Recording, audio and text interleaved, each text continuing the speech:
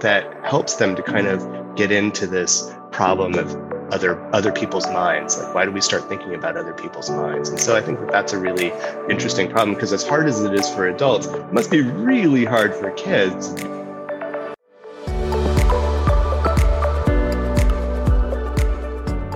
This is the Curious Neuron podcast, where we take a compassionate approach to science-based parenting. Join us as we break down the science of child development and parenting into digestible and applicable advice. Welcome.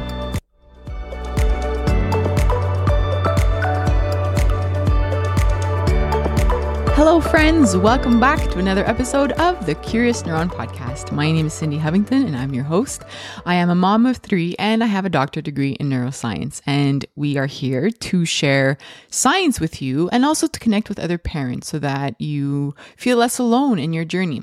Today, I'm talking with a researcher from Queen's University. His name is Dr. Mark Sabbagh, and we're going to discuss theory of mind. You may not have heard of theory of mind before, and this is why I want to bring it up. It's one of those cognitive skills that we might not think of when we're playing with our child or when we're trying to think of skills that we want to work on with our child.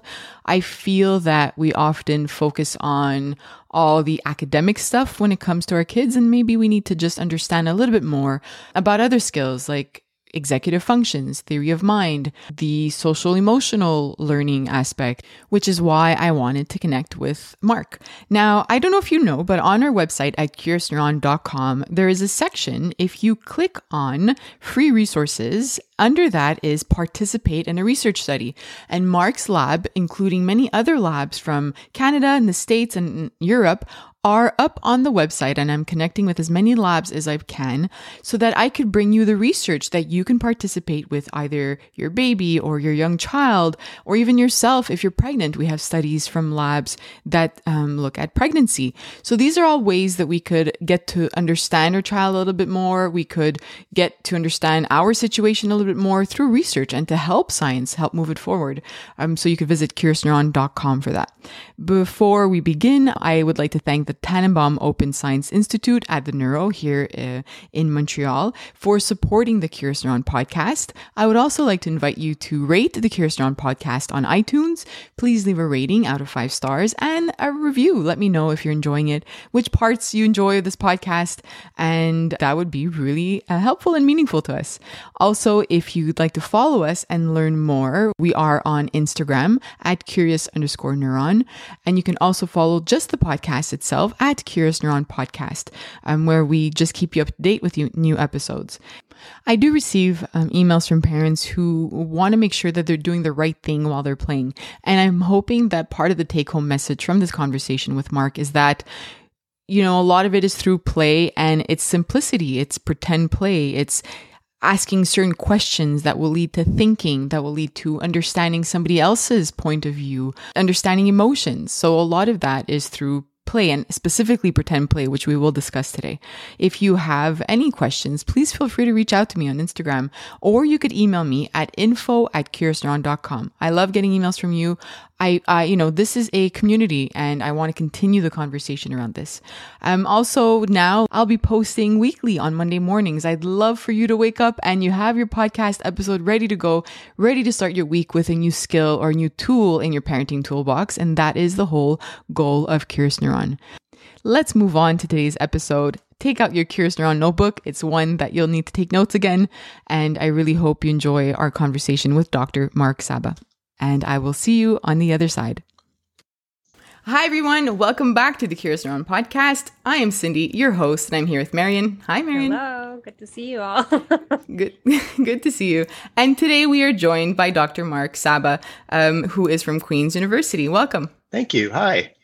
We are talking about a subject that 77% of parents on the Curious Neuron platform on Instagram said they had no idea what it was. So I think we're going to have a lot to talk about today because they did have a lot of questions. Today we're talking about theory of mind, and this is your field of research and your expertise, and we'd love to learn more about this, I think, here at Curious Neuron. And Mary and I have a lot of questions. Great.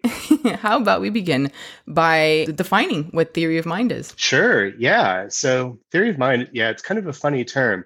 So theory of mind is our everyday understanding of why people do the things that they do. And so when we see somebody do something, we aren't just interested in what happened, but we also want to know why it happened. And the things that we use to explain other people's behavior is their mental states. So their beliefs, their desires, their intentions. And that's what we mean by having a theory of mind. That sounds quite complex as a skill to have. How does this, at what age does this start developing in kids? Well, it probably is there right from the very beginning. Even young infants they're curious about not just what's happening in the world, but also why those things are happening. And they seem to have even young infants seem to have some understanding that people are doing things for reasons that are internal to themselves, that they have intention or that they want to do things. But those kind of early mental state understandings, like intentions, and it's not really the whole story, I guess, because we don't just do things because we mean to. We also do things because we want to, and because we think that by doing a particular thing, we'll get a particular outcome. And what that means is that those later aspects of it, or those other aspects, those more complicated aspects, actually develop a little bit later. So while young infants seem to have some understanding of things like intentions, it's not until a little bit later that they start to understand other people's desires, and then still later that they start to understand other people's beliefs, and then everything really kind of takes off from there. So there is this kind of really typical kind of developmental trajectory of it. Is it something that parents need to nurture within their homes? The neat thing about theory of mind is that it's something that we all do very, very naturally. So when you're thinking about why, we've probably all had those moments where, we wonder, why did somebody do something? And when we try to figure out what people are doing, the things we talk about are their mental states. They're, oh, well, maybe they wanted this, or maybe they thought this, or maybe they meant something about in the behaviors that they did. And so when we do those things, when we're trying to figure out why other people did the things they do, we talk about it. And it turns out that kind of talk, especially when it's directed to kids, actually plays a big role in their development of those concepts. And so you don't really need to do it because it's just something that we do naturally. You don't really need to focus on nurturing it. At one point when you were talking, I was thinking of relationships. Yeah.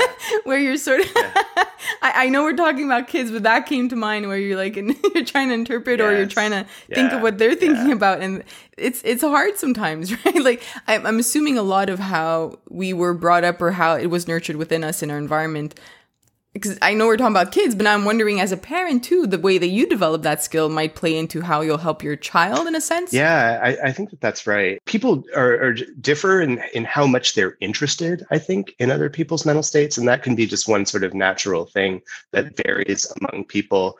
But, one of the things that you mentioned that I think is really intriguing about this, especially from a developmental perspective, is how hard it is to do. So, we've all been perplexed by other people's actions and wondering, why in the world did they do that? What were they thinking? What was their, that's a pretty common question. What were you thinking? And what's neat about it from a developmental perspective is that how do we even know that mental states are there? We can't really see mental states.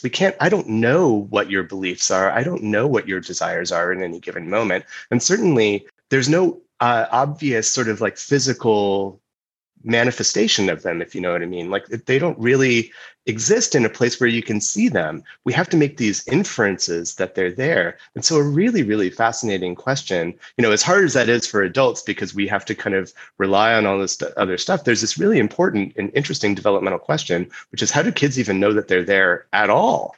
How do they get that kind of insight that helps them to kind of get into this problem of other people's minds? Why do we start thinking about other people's minds? And so I think that's a really interesting problem, because as hard as it is for adults, it must be really hard for kids to be thinking about oh, wait, what are these belief things that everybody kind of keeps talking about? How do we kind of triangulate on the conceptual nature of beliefs? And I think that's a really fascinating question. I think that is a great segue into your research, because I'd love to understand, with what you just said, given how complex it is, how do you study this in kids? We study it in preschool age children. And so a little bit after infancy, when kids are between the ages of 3 and about 5, we do a whole bunch of different stuff. we have in the past looked at the language that kids hear. Parents, like just when they're in naturalistic kinds of conversations with their kids, normally what we do is we bring them in a lab and we have them read a storybook or something like that. What we do is we look at individual differences. So, differences,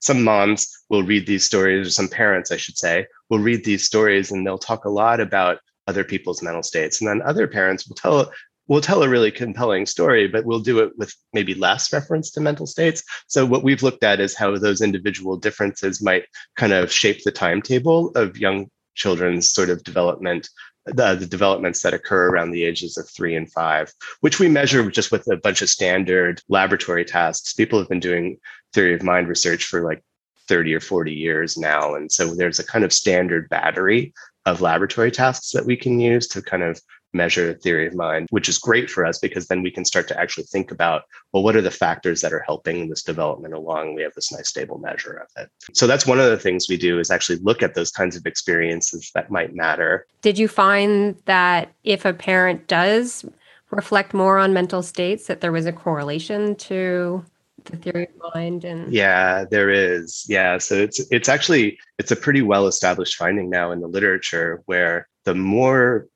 parents' tendencies to talk about mental states do seem, in fact, to be causally related to their children's ultimately, the timetable at which kids kind of acquire these theory of mind concepts along the way. And it's just natural variation. I wouldn't necessarily say that, well, parents should now go out and talk to their kids about theory of mind, because we're talking about relatively small developmental effects, so maybe kids will be 3 or 4 months ahead. Everybody winds up, all healthy children wind up developing theory of mind on this kind of on this typical timetable. And what's really interesting is that it seems to happen all over the world. Between the ages of 3 and 5, they go through this, children all over the world go through this transition where they start to understand my beliefs. One person's beliefs can be different from another person's beliefs. So that you can think something about the world that's different from what I think about the world. How about if you look at boys versus girls? Do you start to see any differences? So, and the short answer is no, but the long answer is that it's hard to tell, because whatever effect is there in the sort of literature or in the research, whatever effect we might see for being boys versus girls is probably really, really small, which would mean that we would have to have lots and lots and lots and lots and lots and lots of participants to do it. And all other theory of mind effects are big. And so like the difference between a 3 and a 4-year-old on these tasks is the difference between a 4 and a 5-year-old on these tasks. They're all big. So we've all been kind of aiming at trying to understand those big effects. We don't need very many participants to do those. So they tend to be pretty small studies, which means that when we want to go study any potential sex or gender effects, we don't really have the power to do it. So nobody's ever reported meaningful sex or gender effects, but nobody's really done a big old study that would allow us to do it, as far as I know. And I just looked literally the other day because I was interested in it for another reason. And so I don't know of anybody who's done it, but it's kind of a tricky one to find. You mentioned that it is a battery of tests that you look at, but I think maybe to kind of give a picture to parents understanding what this battery, not the entire battery, but I was going through it and it's really interesting to see the questions you ask. And there's one with a puppet, I believe. Sure. Yeah, just so that they have an idea, because I think sometimes it is still quite complex to understand how it's studied. Sure. So the kind of classic task that we use is called the false belief task. And it comes in 2 varieties, what we call the location task or the contents task. So I'll tell you the location task first. Maxie and his mom come home from grocery shopping and they bought some chocolate while they were out grocery shopping. Maxie's putting away the chocolate and he puts it into the cabinet that's on the right side of the kitchen. So he puts it in there and then he goes out to play. And while he's gone, his mom takes a little bit of the chocolate out, breaks some off to use for some cake. And then she wraps it up and she puts it away. But mom doesn't put it back on the right side of the kitchen. She puts it in a cabinet on the left side of the kitchen. So, and then she goes out and she's all done. So now Maxie's been out playing for a little while and he's very hungry. And he's thinking to himself, gosh, I'd really like to go get some of that chocolate. So he comes back into the kitchen and then we stop the story and we say, where do you think Maxie's going to look for the chocolate? Right. Yeah, right. Hey, Well done, Cindy. Yeah. You would think, because the situation is here that as the observer, the kid, you know where the chocolate is and that it's on the left. And you also know that Maxie thinks something other than that because he didn't see it move. He should still think it's in the original location. So what we say is that Maxie has a false belief about the location of the chocolate. And what we find is that 3-year-olds don't seem to get this. When we ask 3-year-olds, they come back to the room, we say, hey, where's Maxie going to look for the chocolate? They say, he's going to look in the new location over on the left side of the kitchen where it is now, seeming to fail to recognize that, oh, wait, he didn't see it move, so he should look over here first. So 3-year-olds bomb almost entirely. 4-year-olds, about 50% can get it right. And then 5-year-olds, they're doing very well at that task. I like that illustration. I was going to say, I had a psychologist friend over and it's reminding me, and she did that. I think my daughter was somewhere in that age and she's like, let's do an experiment. And she did something very similar. There was a teddy bear and the teddy bear had to leave the room and I can't remember if she passed or failed, but Cindy, you have a 3-year-old, don't you? Mm-hmm. Yeah. I could tell you the other task too, if you like. We call it the contents task. So what you do is you get a box that's really familiar to kids. So originally the studies were done in England where Smarties come in tubes.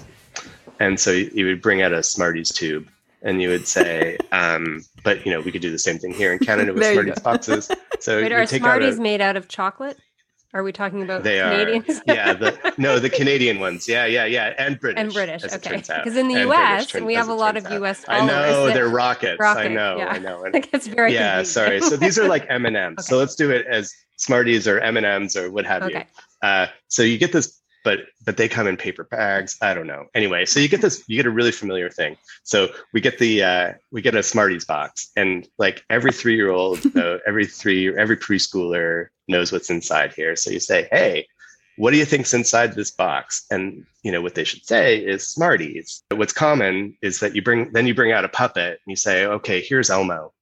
Elmo has never seen inside this box. What will Elmo think is inside the box? And so, what you should say, of course, is that Elmo's going to look at the Smarties box. And of course, he, just like the kid did, will think that it's Smarties. And then if you show him that, so that would show an understanding of false belief. But in fact, lots of kids will say, oh, Elmo will think it's crayons or whatever the unexpected contents were. So showing that they don't kind of get that, wait, oh, he doesn't know that because he didn't see it. And so he should still think the original thing. Mm-hmm. The funny thing is, too, that you can ask kids. So you get kids, you ask kids themselves, you say, hey, before I showed you what's inside this box, what did you think was inside?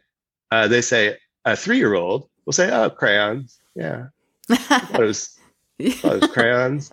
It's not, and then it shows the same kind of developmental trajectory of like the 4-year-olds kind of getting about half right, and then 5-year-olds getting acing it. Yeah, doing well. So, do false beliefs, are they part of theory of mind? Is there a lot more to it? Yeah, it's a big part of theory of mind. And if you think about it, it's actually a really big part of, I think, a lot of aspects of our understanding of psychology, or of, just human psychology, everyday psychology. So, you can think about it. It's all over the place in art. One of my favorite examples is the end of Romeo and Juliet. Mm-hmm. Romeo comes back to the friar had given Juliet a sleeping potion. So everybody would think that she's dead, but really she's just asleep. And she says, and, he sends somebody to go tell Romeo, but that person never gets to Romeo. So Romeo, just like everybody else, think that she's dead, even though she's just sleeping. Mm-hmm. So, he comes back to the crypt and it's like, oh, hey, oh, you're dead. And then, of course, tragically kills himself. Yeah. While we, the viewers, are like, no, she's alive. She's alive. Yeah.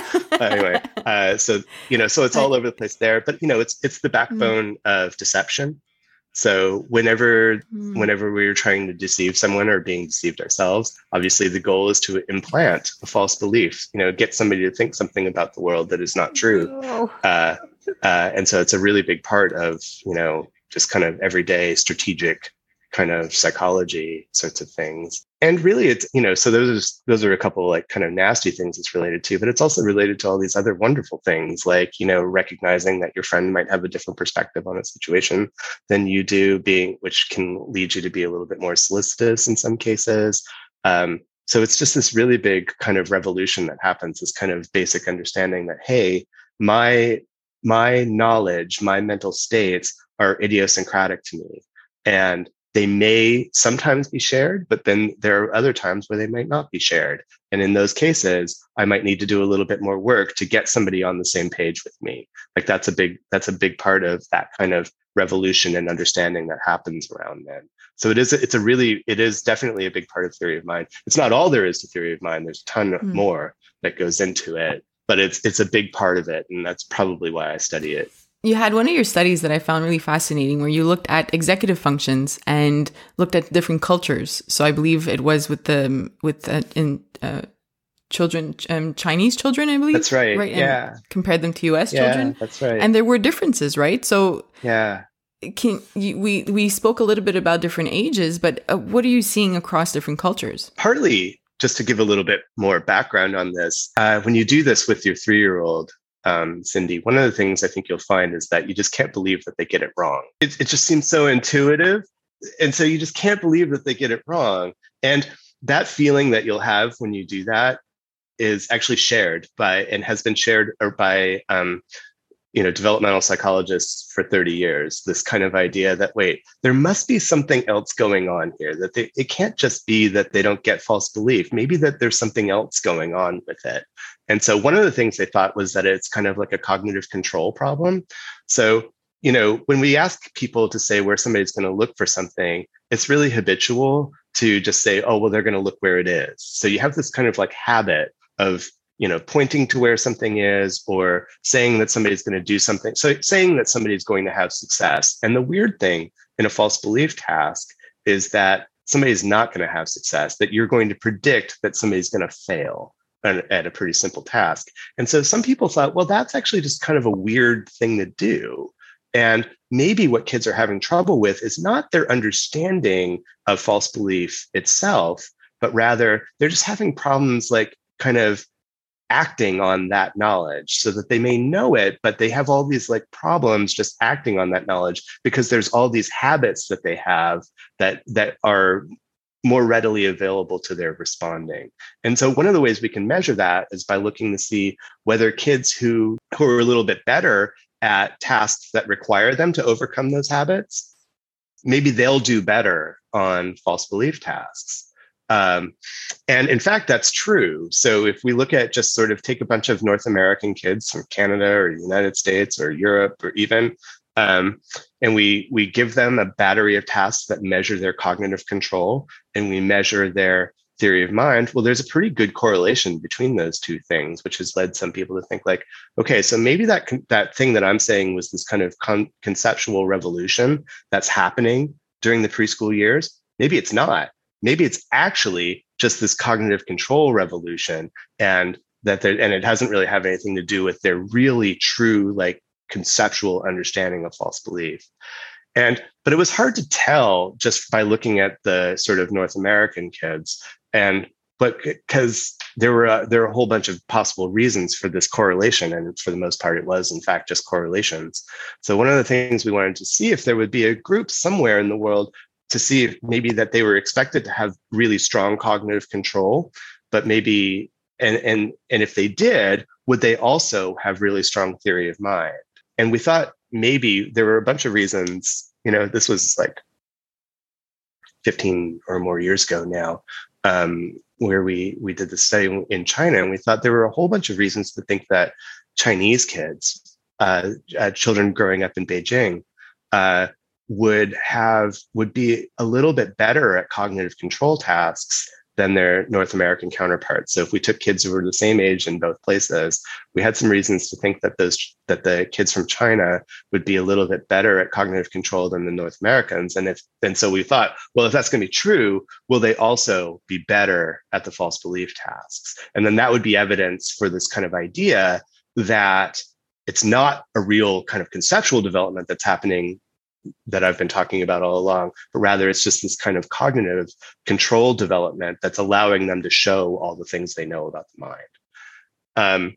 So what we did is we went and we'd had a bunch of data in the United States where we'd had a really good workup on them.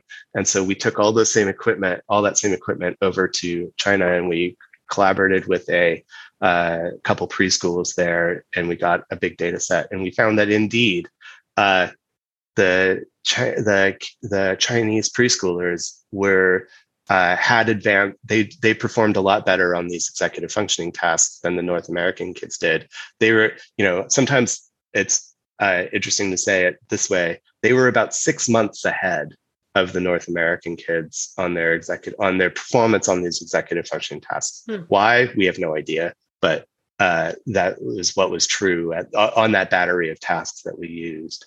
But their theory of mind scores were exactly the same. Yeah, so the theory of mind scores they were like plotting the lines. They were just right on top of each other. So there were no differences at all in culture between in the theory of mind tasks, even though there were these big differences in cognitive control, which made us think, okay, it's probably not just cognitive control then, because if it was just cognitive control, we would have seen these kids from China doing great at it. But that's not what we saw. They were not 6 months ahead in their theory of mind. They were just right on with the North American kids. So does that have something to do with the prefrontal cortex and the development, and would you be able to speak a little bit about the development and how that's why we start to see these differences at 3, 4, and 5? What's happening in the brain? Yeah, this is my other big area of research, is trying to understand the neural mechanisms, like the neurocognitive developments that are really important for theory of mind development during the preschool years. One of the things we were really inspired by actually were those studies showing that there's such cross-cultural similarity in theory of mind development, which suggests that, of course, experience matters, and we've already talked about ways in which experience matters through language and stuff like that. And but still, even though there are these kind of broad even though there are these small kind of differences that we can attribute to experience, there are these kind of broad similarities where everybody's kind of going through the same trajectory at around the same time, broad similarities anyway. And so we kind of thought, well, maybe those are at least a little bit under some kind of maturational control, that there might be some sort of, brain developments that are typical to preschoolers that are happening around that time that maybe are really important for theory of mind development. One of the things we use is EEG. So we use what we call dense array EEG, where we've got 129 leads that are evenly distributed across the scalp. And we just record EEG while kids are resting. And that gives us some kind of idea about their brain development. And when we put it all together, actually, with some kind of statistical analyses, we can often find out the sort of extent to which, for any given kid, there's coherent activity in any given part of their brain contributing to the overall power in the EEG that we're seeing at the scalp. And what we did is we did a study where we just recorded kids resting EEG, and we also recorded them, or we gave them a set of theory of mind tasks. And what we found was that there were, just as you were sort of suggesting, Marianne, there were particular areas of the brain that were where development in that area, as measured by power that was attributable to that specific area of cortex, was correlated with how well they did at theory of mind tasks. So, and this area was in the prefrontal. It was actually this area called the dorsal medial prefrontal cortex. And it's that area that turns out to also be really important for theory of mind in grownups. So if you're a grown-up and you start reasoning about other people's mental states, well, then you're probably going to be activating that dorsal medial prefrontal cortex, along with a whole bunch of other areas that are important for solving those problems, including the temporoparietal juncture, this kind of posterior area there. And what we found was that development that could be attributable actually to those two areas that I just mentioned, the dorsal medial prefrontal cortex and the temporoparietal juncture, were correlated with kids' theory of mind performance. I'd love to contrast that now with, we've been talking about when it's, a child who's healthy and, there aren't any developmental issues, but what happens when it's not, a child perhaps is autistic? That was one of the most common questions I received from parents when they found out that we were going to talk about this. They wanted to know in their own child who's struggling with that, what happened and why are these struggles there and what can they do to help? I'm not sure what the right term is, but it's lots of folks with who are families that are affected with they have an autistic child or they often notice that there is this real difference that where they seem to be struggling to think about other people's mental states or give consideration to people's mental states. And in fact, like way back at this sort of in the early days of theory of mind research, there was a famous study that showed that if you give these kind of the false belief tasks that I was talking about earlier, what you'll find is that individuals with autism really struggle with that task. They can do lots of other tasks that actually seem to be equivalently complicated, but when you bring in that kind of people's mental states, beliefs part, they seem to but they seem to have specific trouble with that part of it. And so that led to a whole bunch of speculation that maybe autism is characterized, at least in part, by real theory of mind difference in the extent to which they are either able to or willing to or interested in other people's mental states for reasons that I don't know are well known. So we're still trying to work out what that might be. One of the interesting things, I think that one of the early promises of this kind of research that, kind of matching up the stuff with ASD and the stuff that I was doing or I was talking about was that, well, if we just knew if ASD was associated with this particular difficulty with reasoning about other people's mental states, and we knew that reasoning about mental states was associated with a very specific neural network, then maybe what we would be able to do is find the kind of hole in the head, if you will, of folks with ASD. But that just turns out to be completely untrue. There is no hole in the head for ASD. They have an intact dorsal medial prefrontal cortex. They have an intact temporoparietal juncture. It's not active the same way it is when they're reasoning about other people's mental states. So there's been a lot of cognitive neuroscience work that's been looking at that. There's a lot that's done that, but it's not like it's not there.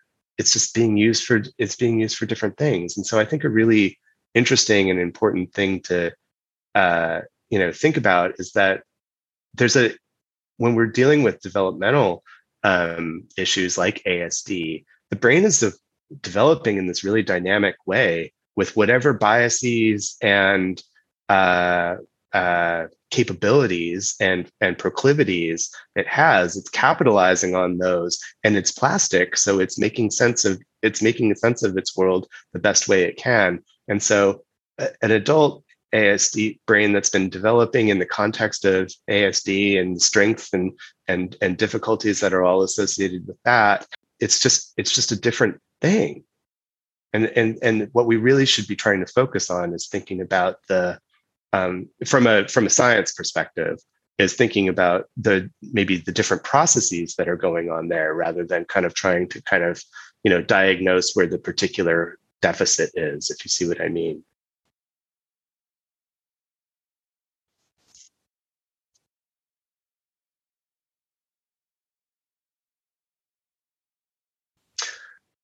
Yeah, so I don't really know that much about ADHD, but that's a really interesting one for us right now. We're super interested in this right now for lots of reasons. Partly because one of the things we think might be really important for theory of mind, another kind of neurobiological aspect that we think might be really important for for successful reasoning about other people's mental states is dopamine and dopaminergic functioning. So we think that that might be really interesting. And so we've got a bunch of studies right now where we're trying to kind of measure things that would be related to dopaminergic functioning and seeing whether they're connected with theory of mind development. But the reason ASD is such an interesting case is because there's a little bit of evidence suggesting that ADHD may be associated with lower dopamine levels, right, due to maybe some genetic factors, maybe some other factors are contributing to that. So are you looking at genetic variations, or like how do you study? So we've looked at we have some work suggesting that there is some dopamine D4 receptor variation predicts, so long alleles tend to be associated with ADHD, and they also tend to be associated. We found evidence that they were associated with poorer theory of mind. So how would you do that if someone was in your research group, or in your research lab, or a participant? Yeah, we collaborated with the genetics lab to do that work.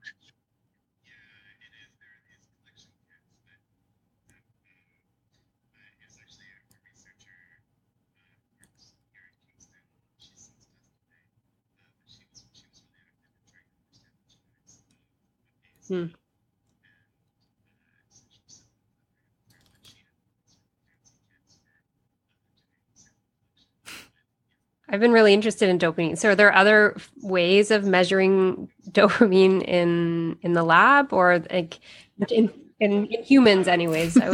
I'll be excited to talk to you about it, especially if you know of any others. So spontaneous eye blink is another. Okay. So so just if you're resting, how often you blink is associated with kind of your current dopamine level. So it's not clear whether, there's a lot of things that make it complicated to really interpret it, but tonic versus phasic and some stuff like that. But it is kind of, it's kind of neat. It's a pretty reliable marker of dopamine functioning. It's not great, obviously, and so it's a noisy one, but that's one. And what's great for us is that we get it for free from the EEG caps, because whenever you blink, you have this massive what we call the electrooculogram. So your eye muscles all shoot out this huge potential that ruins your EEG data. But we were like, oh, we can use all that ruined EEG data to find out how much people are blinking. And we had a paper showing that there was this negative correlation between eye blink and theory of mind scores in preschoolers. Oh, that's interesting. Yeah. Every parent listening is more aware now of how often they're blinking. I know. It's impossible to talk about it without that. But the other thing that we're trying right now, just kind of like fidgeting, tonic movement. So one of the things that you'll notice when you're sitting around a table with friends, but we notice it especially when kids come in their lab, but some kids can just sit statue still. They can just sit there and they listen and they pay attention and they follow all the stuff. And other kids are all over the place, just bouncing off the walls, kind of tapping and fidgeting and doing all this stuff. It's a really clear thing. One of the things that developmental psychologists tend to pride themselves on is being able to get those fidgeters to like stay focused and like, okay, we're going to do this task. And it's just kind of natural variability. But we think actually that might be related to dopamine functioning, that, how wiggly kids are. We call it wiggliness. How wiggly kids are might be related to dopamine functioning. And so right now we're trying to characterize their wiggliness, which has been much, much, much, much harder than we had hoped. But we're on to try number 5 now, I think. So I'll have to ask you to stay tuned for whether we get results with this or not. It's just turned out to be much more difficult than we thought. How about one of those the watches that move around, that you can? Yeah, that's right. Around. So what we're really interested in is as they do it right here. So that would measure like what they do with their hand, I guess. Like we could get in what they call an actigraph. If the kid gets up and starts bouncing all around. So like you'll see a little bit on that, but actually the watch doesn't move when I just get up out of my chair. So whereas all the rest of the body's moving like crazy, and that could be a really big effort, or that could be a big sign of how wiggly they are. So anyway. Oh, yes. Yes. Yes. Yes. It is. Yeah. Yeah, they're fidgety. That's right. Well, it's pretty natural to be fidgety. And yeah, so people report being more fidgety after taking medications that create a dopamine blockade. So there's a whole bunch of sort of almost pharmacological evidence to suggest that dopamine is related to this fidgetiness. Yeah. Yeah. So we're trying to capitalize on that to see whether, and every developmental psychologist has noticed this.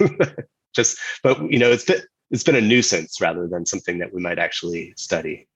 But it's not necessarily something that we want to prevent. Like you said, you would like them to sit still, but like if we see our kids fidgeting, I think we're trying to figure out why, but that it could be totally just natural variation. Yeah. I don't think there's any point in getting your kid to not fidget. Yeah, I've seen these fidgeting chairs too that you can get where you can sit on them. Yes. And the kid can move around more. And yeah, there is this kind of belief that if you let fidgeters fidget, then they're going to be better learners or something like that. I looked a couple years ago and was able to find no data supporting that claim. If a parent's listening, I'm just wondering if our little segue into dopamine, if we made it clear as to why we.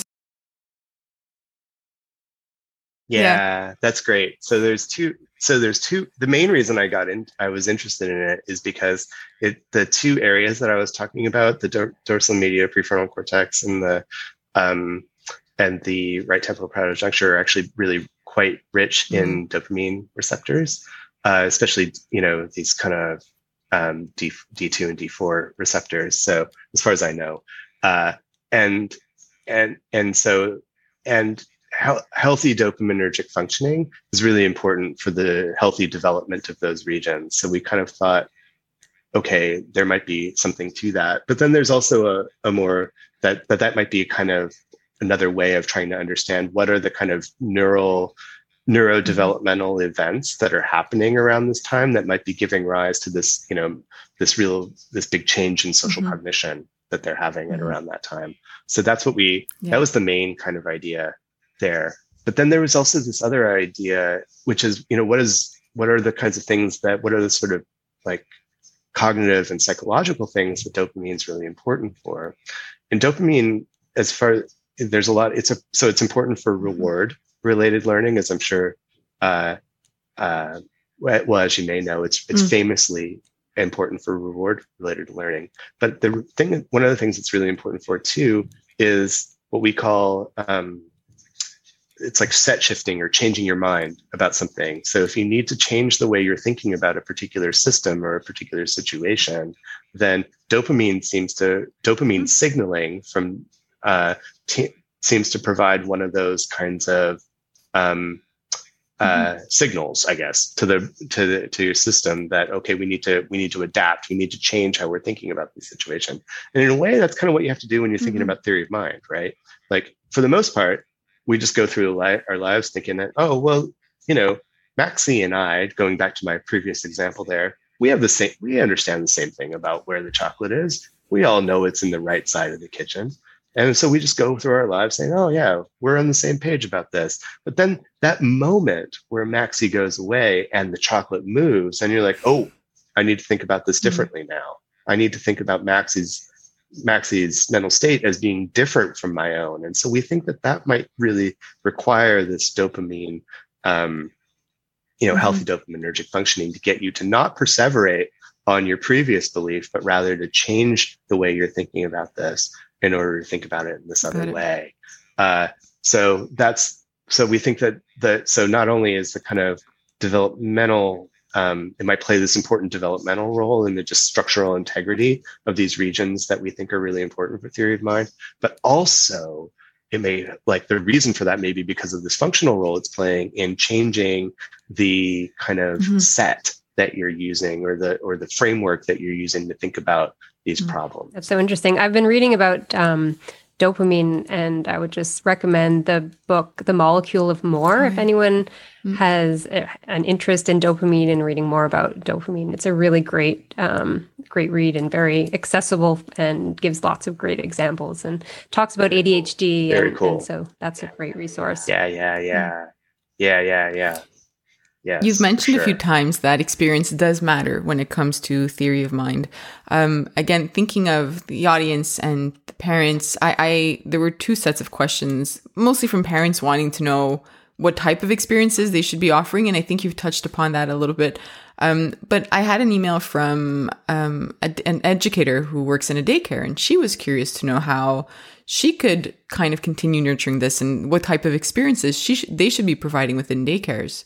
I'm assuming it's very similar to parents, but now you have a large group of kids, so you might have different ways of nurturing this. Yeah, I think that's a really great question. I think that anything that I would think about why you would want to nurture this, and of course, one of the big things I think that theory of mind's really good for, provides an important perspective on, is conflict negotiation, right? So for the most part, we have conflict when one person thinks or wants, or something that we don't think or want, and there's some sort of necessity of one person getting what they need or think or want, or it being true what they need or think or want. And so one of the things that maybe in a daycare setting or in an educational setting, promoting perspective taking, promoting that kind of like, well, why do you think she thinks that kind of thing, might be really helpful for trying to get somebody to understand another person's perspective, which can then say, oh, okay, maybe that can sort of lead to a resolution or a compromise, or something that may help make sense. So I would just offer a couple caveats about this. That first of all, there's going to be individual differences in the extent to which kids can uptake that kind of, why do you think that? And that could be because of just how easy or hard anyone finds it to do to take that. The other thing I would offer too is to say that because theory of mind stuff does rely, at least to some extent, on those cognitive skills. Those cognitive skills are of those sort of like cognitive control and set switching and things like that. Those kinds of skills are really hard to marshal if you are stressed out. So if you're in a moment where you're emotionally really aroused, that is not your most perspective taking moment. That is not the best time to be thinking about other people's thoughts. Your own thoughts maybe are just too salient. You're too upset. You're kind of shut down on that theory of mind stuff. So if you're going to do some theory of mind work in those moments and promote perspective taking, you want to do it after the temperature's turned down a little bit. Not immediately after the child has pulled away the wrong time. Not immediately like, come over here, you. Yeah. Why do you think she thinks that? We got to turn the temperature down before we do that. So it can be a step that somebody takes after they've calmed down, and we're going to revisit, and we're going to come to a resolution. So it's not super useful in a stressful moment, but it might be something that you could do post that moment that would still maybe prevent future moments from spinning out of control. Parents who have more than one child are also saying, that's what I need to do. That makes a lot of sense, because with siblings in the house, they're just always arguing, right? And sometimes it's hard to know how to support that and what you can do as a parent and what you can offer the child. But I love that you're showing us that we need to let them, let the emotions like cool down a little bit, and then there's a lot that we can be asking our kids to help them understand the perspective of their sibling. After the fact, when they've got a little bit more resource there, I think that's an important thing. Yeah, it might not make the conflict go away. They're still siblings, but that's right. However, that's right. Yeah. Well, so one of the things we didn't mention when we were talking about experience, but there is a pretty good literature suggesting that kids with siblings tend to develop theory of mind faster than kids who are or firstborn versus thirdborn or secondborn. Yeah, that's right. So firstborn, so secondborns tend to right. So if you have a near aged sibling, although I'm not sure it's even the firstborns, laterborns. I'd have to. I think you just ask, do you have a near age sibling? So you could be 4 and your kid's 2, or your sibling is 2, or even a little closer, or you could be 4 and you could have a sibling who's 6. I think is how that goes. Should look that up actually to get a little bit more precise about that. But there is evidence that if you've got near age siblings, you're going to do a little bit better at theory of mind. And the thought is exactly what you were talking about, Cindy, that they have all these opportunities for conflict and conflict negotiation. So they're getting like direct evidence all the time that somebody's got different thoughts and wants from their own. So they're getting that direct evidence all the time. So it's very salient to them, and that's helping them kind of, reason about that mechanism. I love that. I love when we can get ideas for when they're fighting and why it's actually a good thing. And we can, okay, look, they're actually developing cognitive skills. Right. The brain is developing. Let them argue. That's right. Yeah, Step that's back. right. Yeah, it's okay. They're getting this direct evidence that, hey, I don't think the same things you think. I don't want the same things you want. And so that's good evidence for you. I'm thinking of, emotion regulation skills and how important it is for parents to model these types of skills. Does the same thing apply with theory of mind? Is there something within, let's say, caregivers who are in the child's environment? Is there something that we could be modeling or saying out loud when we're having a discussion or conflict with somebody that can help them see our perspective? Or it might not be the same. I guess it's hard to think out loud. I think I don't know if there's evidence on the question, but I would, I think that what evidence there is would suggest that it certainly wouldn't hurt. Yeah. So because we do know that kids learn a lot through observation generally, right? So there's a lot that we learn through observation. And there's a lot, one of a recent finding actually in this area was that, so a lot of people have looked at temperament and how temperament might affect theory of mind development. And I think that the intuitive guess was that kids who are really gregarious and outgoing, what we call surgent sometimes, would be the ones who are more likely to be getting all the social experience and learning all about the theory of mind. But in fact, that wasn't the case. In fact, it was the kids who were shy who tended to do a little bit better at theory of mind relative to the kids who were not. And it's, there's some complications around the finding, but it's kind of generally true. And the thought is that it's because they're, instead of getting like involved in the emotionality and of the moment, they are observant and they're watching and they're saying, okay, they did that because they think this, and they did that because they think, they're sort of putting the puzzle together from the sidelines. So, and of course, kids are typically on the sidelines of adult conversations, whether they're shy or not.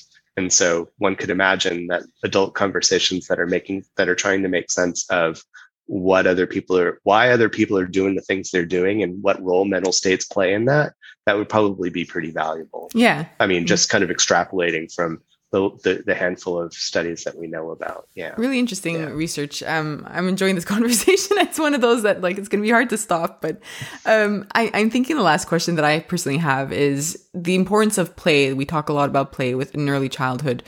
Is this something, if we see that our child's around the age of 5 and they're really struggling with this, and perhaps they're an only child, and perhaps, with COVID, they're not really having those opportunities to play with kids. This has been a common question on my end coming from parents. Like with COVID, what sort of social skills are children going to lack on?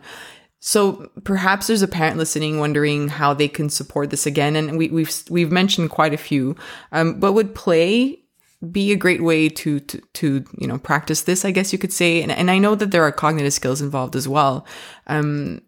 but can, through play with teddy bears and animals and whatever it is, figurines, create those sort of scenarios. Yeah. I think that you've got it. So there is a correlation between what we call pretend play, well, what everybody calls pretend play, but there's this particular kind of pretend play.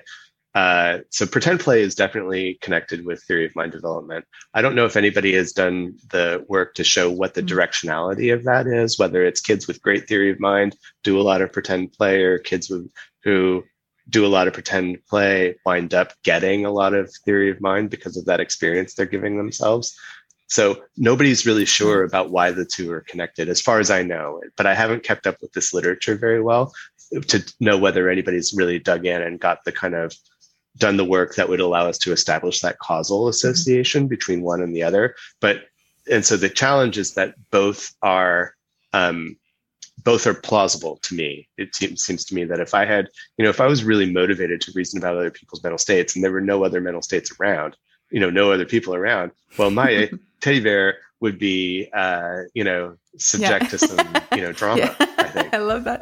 It's true, but that's a great way to recreate or create scenarios that they might not. To create scenarios. Yeah, that's right. So there is a lot of work suggesting that. I think that, kids I think that the best thing parents can do is give their just kids opportunities for that. One of the findings in the pretend play literature is that, well, one of my favorite phenomena, I guess, from the pretend play literature is this thing called imaginary companions, or pretend friends, you might call them. So, around the age of 4, sometimes a little bit earlier, sometimes a little bit later, a lot of kids will pipe up with an imaginary companion. Do you all know what I'm talking about? These imaginary companions. So they're like invisible. My imaginary friend Judy, when I was growing you had up. one. Yeah, right. I had one. Right. So Judy was this imaginary companion for you who, had whatever characteristics. Do you remember anything about Judy, Marion? Yeah, it's weird. I actually remember when I decided that I had a friend. I was at the front door and I think my mom was talking to me. I was like, oh yeah, here's Judy. I was old enough. So I don't know at what age you typically have, but I remember being old enough to remember normally. Yeah. So like around 4 or 5, and they will persist sometimes for a while. Yeah. They tend to kind of go away. I mean, 4 and 7 is where where they're most likely to be studied, but they don't. Yeah. Anyway, go ahead. So you remember quite a lot about Judy? I remember. I just remember it. Judy popped. I don't think she lasted long. Right. So you can interview kids at the time when they've got them, and they have these elaborate stories about their imaginary friend and their background history. They're all this kind of stuff that turns out to be connected with theory of mind. But again, we don't know what the directionality of that is. But if you see your kid doing that, so sometimes there was a little while where parents were concerned when they would see their kids with these imaginary companions. Well, they must not have any real friends, or actually it kind of looks like a weird, like hallucination kind of thing. And so they would worry about it in a way. And there's absolutely no reason to worry about these imaginary companions, when your kids get these imaginary companions, but they're actually they're common. More than 60% of people have something that could be called an imaginary companion. So personified objects is another one where, like, I'd never had like an imaginary companion, like an invisible imaginary companion, but I did have a teddy bear that had a life. Like it had a life. It had a rich interior background. It had likes. It had dislikes. It had beliefs. It had all this kind of stuff. So I mean, we do all that, and there's no reason to discourage that, but discourage it at all. But one of the things that I had a colleague who did this work. One of the things that they found that was really bad for it is if parents try to get involved. So if you try to interact with their imaginary companion or something like that habitually, that doesn't tend to be a winner for the kid. So, let your kid do their thing on the Just with their imagination, their pretend. Don't worry about it, but also don't feel like that's something you got to be involved in, because that tends to make the imaginary companion disappear. So just something that I was wondering when we were talking about personalities, and I was thinking that we have personality tests online and temperament tests. Is there any way to measure your theory of mind? Like, are there these theory of mind tests? Or no, there's not that I know of. There was for a while. So for a while, but I don't encourage people to look at it because I use this test in the lab and I don't want them to have any practice with it. So, so there was a test for a while where it was called the reading the minds and the eyes task. So that what you would do is you would just get this was done by actually Simon Baron-Cohen, the same fellow who advanced the theory of mind explanation for autism, ASD. He had this theory of mind in the eyes task where it was just a picture cut out from magazines of just the eye regions of people's faces. And your job is to try to figure out what the person's thinking, and they would arrange these. And you could do that. And actually, even though it sort of seems like a sort of arbitrary kind of test, it actually turns out to do a great job being predictive of a lot of different things, which is interesting on that. Yeah. So it's a little different from the false belief task, this kind of complicated reasoning about who was where when and trying to keep all that in mind. So it's a little bit different from that.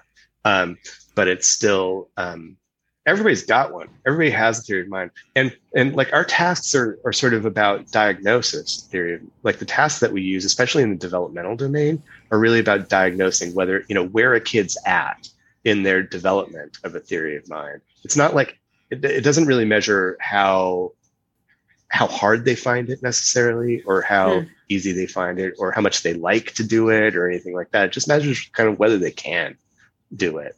And so we give